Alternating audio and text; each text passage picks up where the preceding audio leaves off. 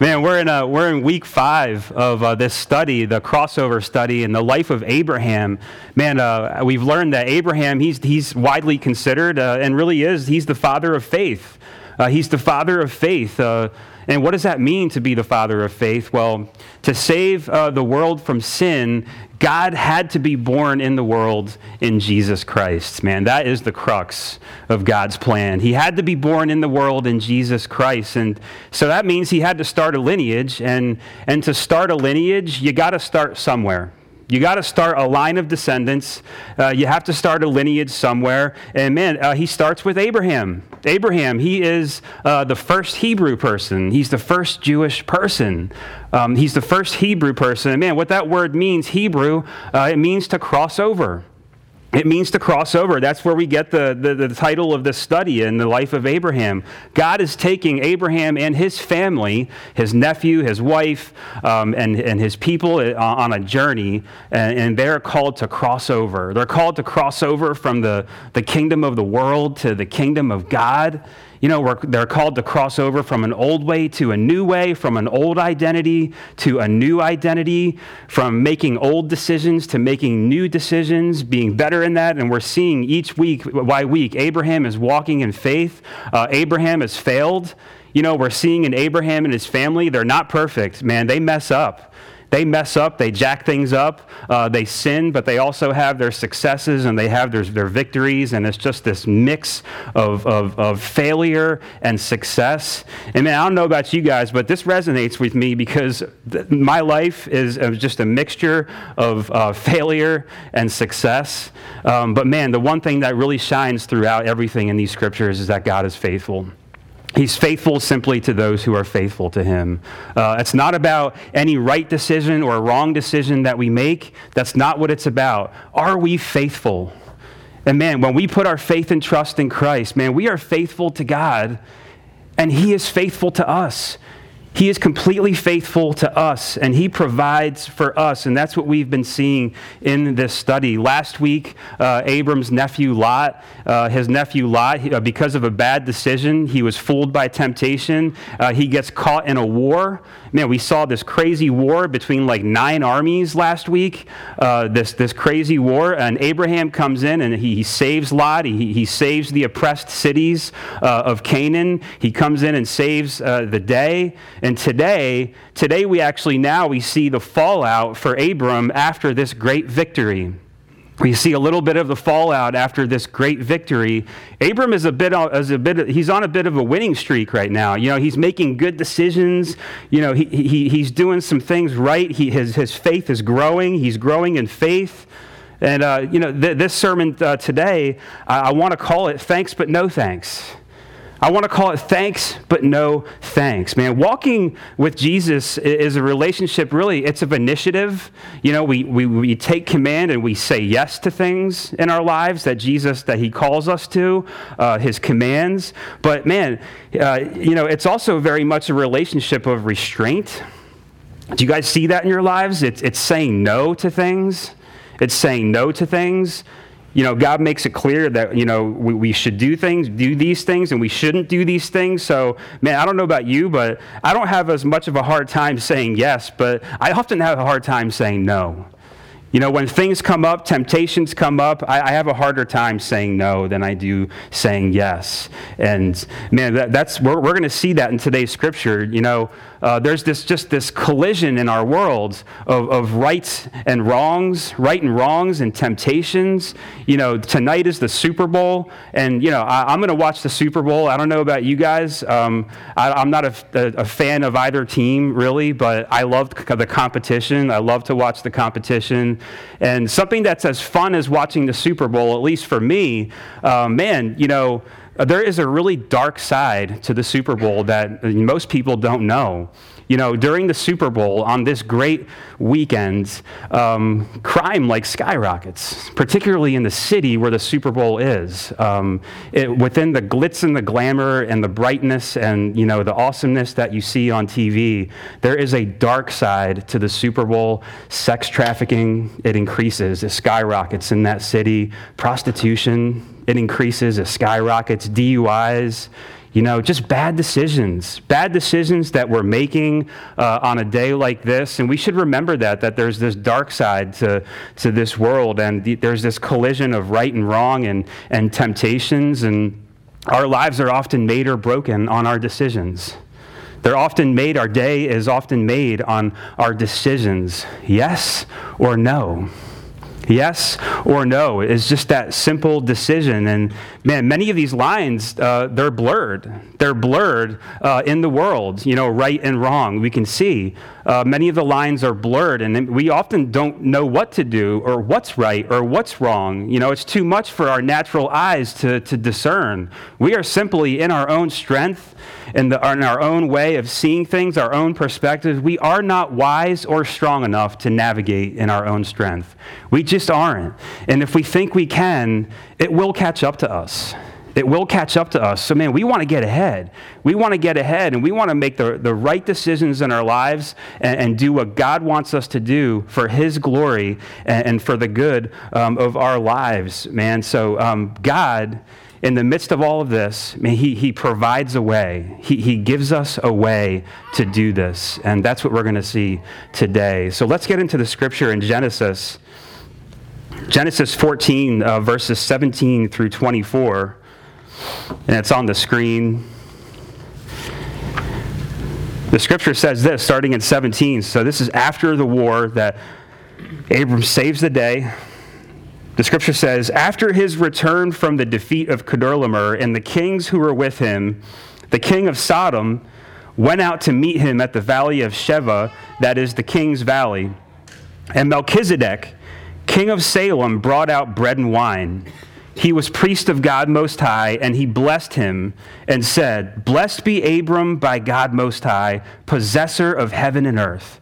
And blessed be God Most High, who has delivered your enemies into your hand. And Abram gave him 1/10 of everything. And the king of Sodom said to Abram, give me the persons, but take the goods for yourself.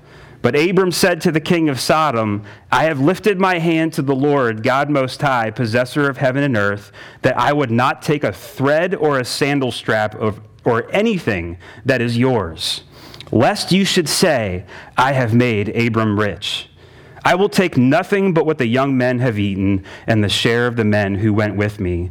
Let Aner, Eshcol, and Mamre take their share. Man, Abram just finished off a stunning and miraculous victory over Kedorlaomer and the 3 other kings of the Jordan Valley. And Abram now has a few encounters.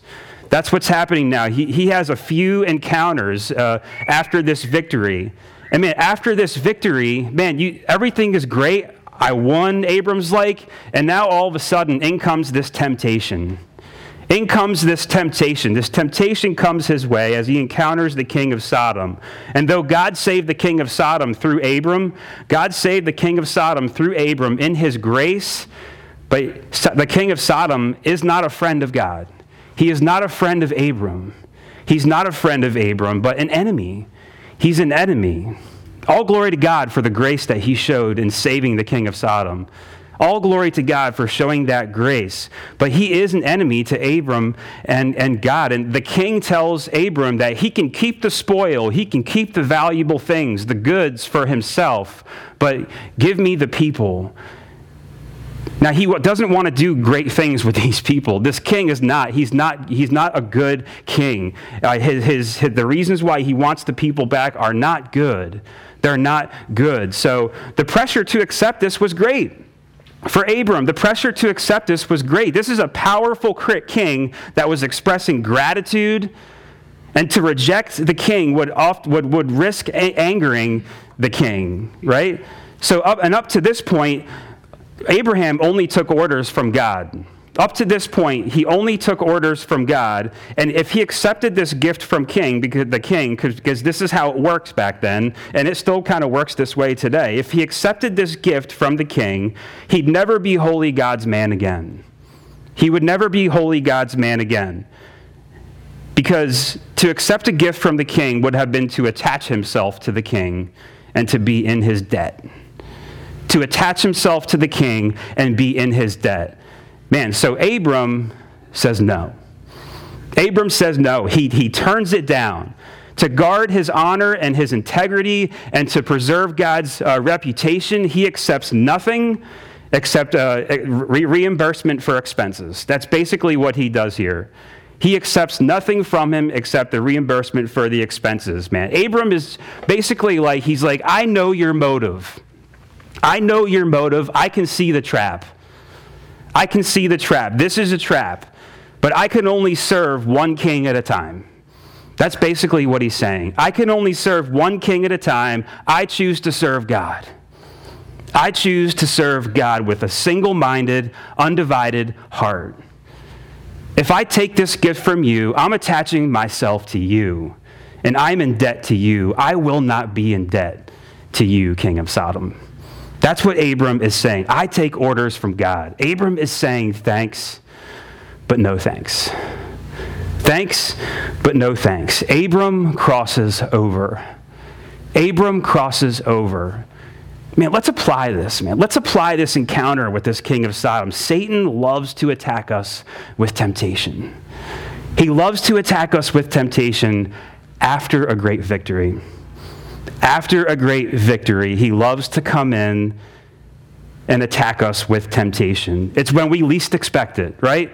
After a great victory, everything is great. Man, this is awesome. You know, we don't expect this. It's rarely obvious when the temptations come and we're caught off guard because maybe we just won a victory. Maybe we just won a victory and we're caught off guard and our defenses are down, right? Our defenses are down. Abram's defenses are probably down. Man, we are most vulnerable when everything is going well. We are. When everything is going well, we are vulnerable. That's because why? Because, man, you know, when things are going well, we don't pray as much, right? We don't pray as much. Maybe we stop coming to church and hearing a word or worshiping when everything is going well. Man, our defenses are down when everything is going well. I experience this. Man, when things are going well, I don't pray as much. I don't pray as much. I don't do it. We get a little cocky, right? There's probably been times when you felt trapped into saying yes. There's probably been times when you felt trapped saying yes to somebody or something that you should say no to. That you should say no to. Temptation, it often comes in the form of what seems good. It often comes in the form of what seems good. You know, the spoil that Abram had from all these cities in the Jordan Valley. He had all this spoil, just a train of goods for miles and miles. All of this stuff. You know, it looks good. Like, wow. Man, this looks really good, but it's not. It's not good. Man, remember how Lot failed a few weeks ago. He chose the Jordan Valley. Why? Because it looked good to his eyes. It looked good to his eyes, but it wasn't good because there was trouble ahead. There was trouble ahead.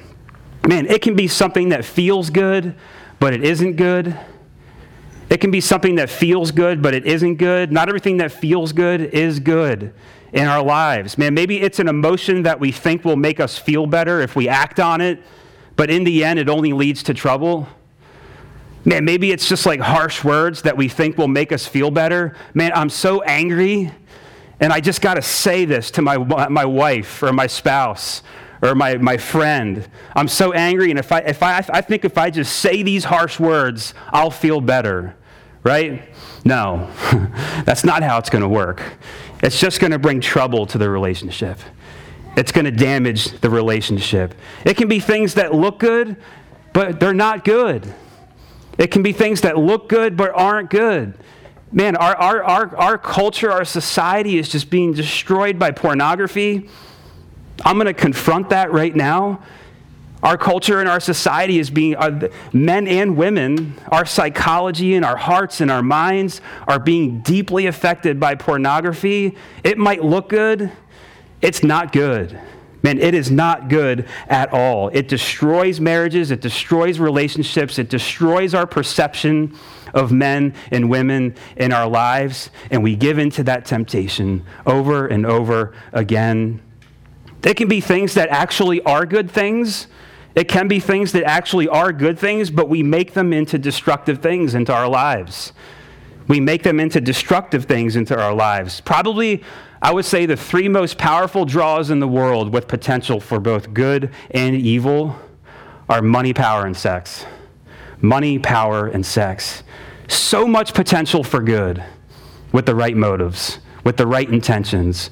But man, so much evil comes out of these three things when our intentions are not right and our motives are not right. So much heartache and so much trouble comes out of these three things. But man, there's so much potential for good. It just depends on our motives, our intentions, the decisions we're making. Why? Why do I want more money? There's nothing wrong with having more money. There's nothing wrong with having money. But why? Why? What are my intentions? What are my motives? There's nothing wrong with power. There's nothing wrong with influence. But what are your intentions? What are your motives? And there's nothing wrong with sex. Nothing wrong with it. What are your intentions? What are your motives? Man, and are we doing it within the boundaries that God sets up for it? Man, we have to think about those things. Or maybe it is a literal gift like we see here in the scripture. Maybe it's a literal gift that would bring you into a relationship with somebody with ill-intentioned motives. Man, if I accept this gift to this person, then it's going to attach me to this person, and I don't want to be attached to this person. I don't want to be in debt to this person. Maybe it is a literal gift that comes along the way. Guys, Satan is always trying to get us to give a little bit more of ourselves to him. Always. Always. And it always comes after a victory. Man, it always comes when we're comfortable and our defenses are down, our guard is down. He's always trying to get us to give a little bit more of ourselves to him through these temptations. Man, in the 1950s, y'all, some of you might have been alive in the 1950s. There's this like boom of game shows because TV just came out, so all these game shows came out. Then there's a huge scandal on this game show called, I think it was called 20-something or something like that. 1950s, this guy, Charles Van Doren is his name. He's an English teacher at Columbia University. Super smart. Man, he goes in with good intentions. Like, man, I just want to use my knowledge and share my knowledge. And it was kind of like a Jeopardy type show in the 1950s, right? And he signs up and he makes it in. And then the producers start telling him, you know what? We're going to actually kind of help you behind the scenes to win all of this money. You know, we're going to help you behind the scenes to do this. And he's like, man, is that right? And he's like, they're like, no, it's okay. Like, this is like show business. Everything's fake. It's okay. We help contestants all the time. So he's like, oh, okay, cool. So he goes with it. Wins a lot of money. I think he won like $129,000, which is a lot of money back in the 1950s. Wins a lot of money. Man, and what happens? It all comes out. He did the wrong thing. He shouldn't have listened to those producers. He loses the money. His reputation is tarnished. I think he lost his job at Columbia University. And what he thought was good, it ended up being a complete heartache and a complete trouble in his life. Man, he did not have the wisdom to see that I should not do this. Man, for how intelligent that he was, man, he said yes to something that he should have said no to. He said yes to something that he should have said no to. Life is filled with subtle temptations.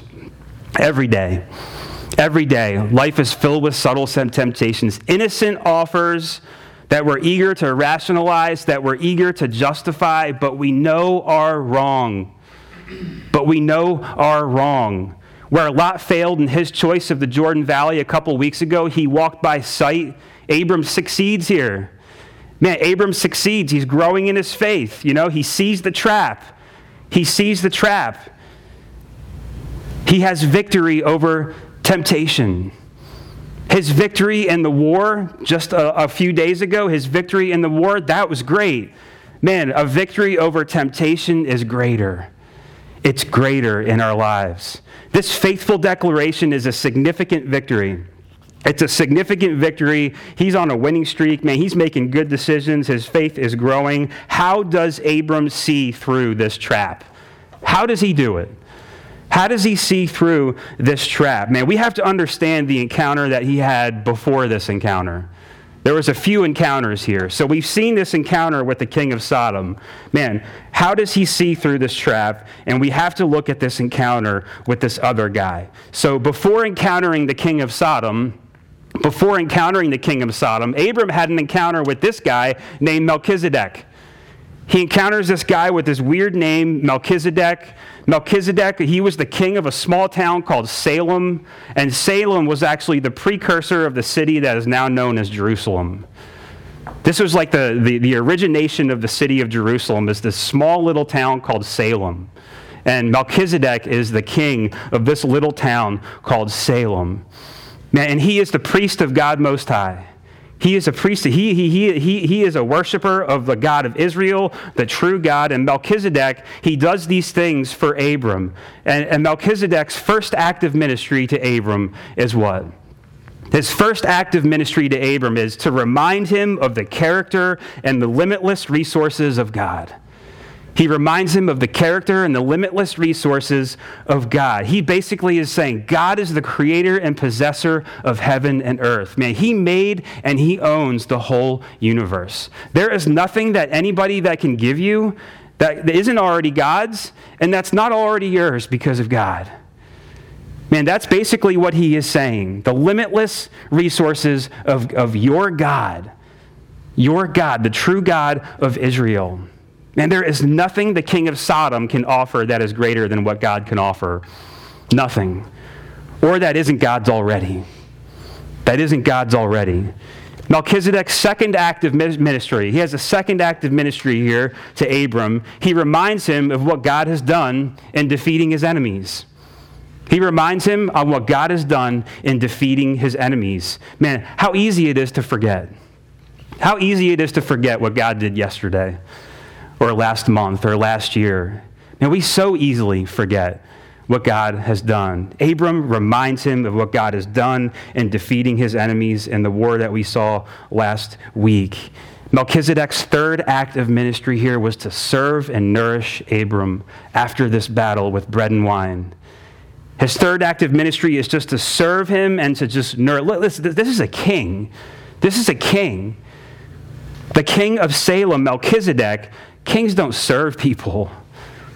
Kings don't serve people. Not the kings of the world.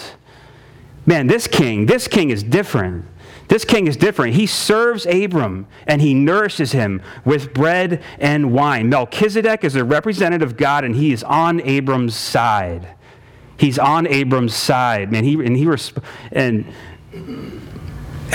Abram, he responds by giving him a tenth of all of the spoil. He responds by giving him a tithe, a tenth. He responds by giving him a tenth of all of the spoil. And man, this symbolizes that it all belonged to God. Abram is worshiping God in the moment. Man, it all belongs to God. This is the spirit in which we should give to God. It revitalized Abram to give. It revitalizes him to give. And so it does for us, man. It revitalizes us to be generous. It revitalizes, when you give a generous gift to somebody, it makes you feel really good. You get a little bit more of a bounce in your step, right? It revitalizes us to be generous. It is more blessed to give than to receive. Guys, now we understand why God intervenes and puts Melchizedek in Abram's path before he meets with the king of Sodom. Now we see why God intervenes by putting him in his path before he meets the king of Sodom. Abram was no different than you or me. Abram was no different than you or me. He was susceptible to falling into a trap and succumbing to temptation. The Melchizedek encounter, it's a ministry of help. It's a ministry of help and preparation to Abram. It strengthened him. And it reset his perspective. Right? Melchizedek reminds him of these things about God. It resets his perspective. It gives him strength and it nourishes him. And so this is how he sees the trap. This is how he sees the trap. God provided a way. He knew what was coming in the king of Sodom, and God provided a way. Melchizedek aligns his perspective with God and what he has done. Abram rose up, and he goes out and meets the king. He goes out and meets the king, and he had the tools. He had the tools. He was ready. He was ready for the trap and the temptation that was coming. Guys, for every temptation that comes, God intervenes. God intervenes with a blessing before. For every temptation that comes, God intervenes with a blessing before that prepares us and that makes a path for us. Look at 1 Corinthians chapter 10, verses 11 through 13. The scripture says this, and it's on the screen. If you think you are standing firm, man, you're comfortable, you're feeling good. Maybe your guard is down, your defenses are down, you're getting a little cocky, you're not praying as much. If you think you are standing firm, be careful that you don't fall, the scripture says. No temptation has overtaken you except what is common to mankind. Man, we all experience the same temptations. We all experience the same temptations for one way or another. And then it says, and God is faithful. God is faithful. He will not let you be tempted beyond what you can bear. He will not let you be tempted beyond what you can bear. But when you are tempted, He will also provide a way out. He will also provide a way out so that you can endure it. So that you can endure it. Man, amen. Amen. As we rely on God's strength, not our own strength, as we rely on God's strength and not our own, God will provide a way for us to get through this temptation in our lives. Temptations and traps are going to come. They're going to come. But the cross of Jesus Christ is the ultimate intervening blessing. The cross is the ultimate and intervening blessing that has come to prepare the way. It has come to prepare the way. This is why we must fix our eyes on Jesus. This is why we must fix our eyes on Jesus with single-minded, undivided devotion to Him. Man, the scriptures tell us that Jesus is a priest in the order of Melchizedek. Jesus is the priest in the order of Melchizedek, the scriptures say in multiple places. He is a priest in the order of Melchizedek. Jesus fulfills the same priestly function, but infinitely greater to all who call upon His name by faith. He fulfills this function that Melchizedek was fulfilling into Abraham, but He does it much infinitely and greater than Melchizedek ever did. Guys, the priesthood of Jesus is a ministry of help. It's a ministry of help to those facing troubles and trials. And it's not just some people experiencing that. Everybody in here right now is facing troubles and trials. Man, I don't care how good you look. You may have an awesome hairstyle and just look great and handsome and whatever. You may look good. We are all experiencing troubles and trials. I don't care how much money you got and how set you are. I don't care what kind of car you drive. Nothing wrong with all that. You've got troubles. You've got trials. And Jesus is a ministry of help to everybody if we will just simply accept it. If we will just simply accept it in faith. Jesus knows the temptations we face. He knows the temptations we face, the decisions and the choices ahead of us. Look in the book of Hebrews. It says in chapter 4, it's on the screen, verses 15 to 16, "For we do not have a high priest. We do not have a high priest who is unable to sympathize with our weaknesses, but one who in every respect has been tempted as we are, and yet without sin.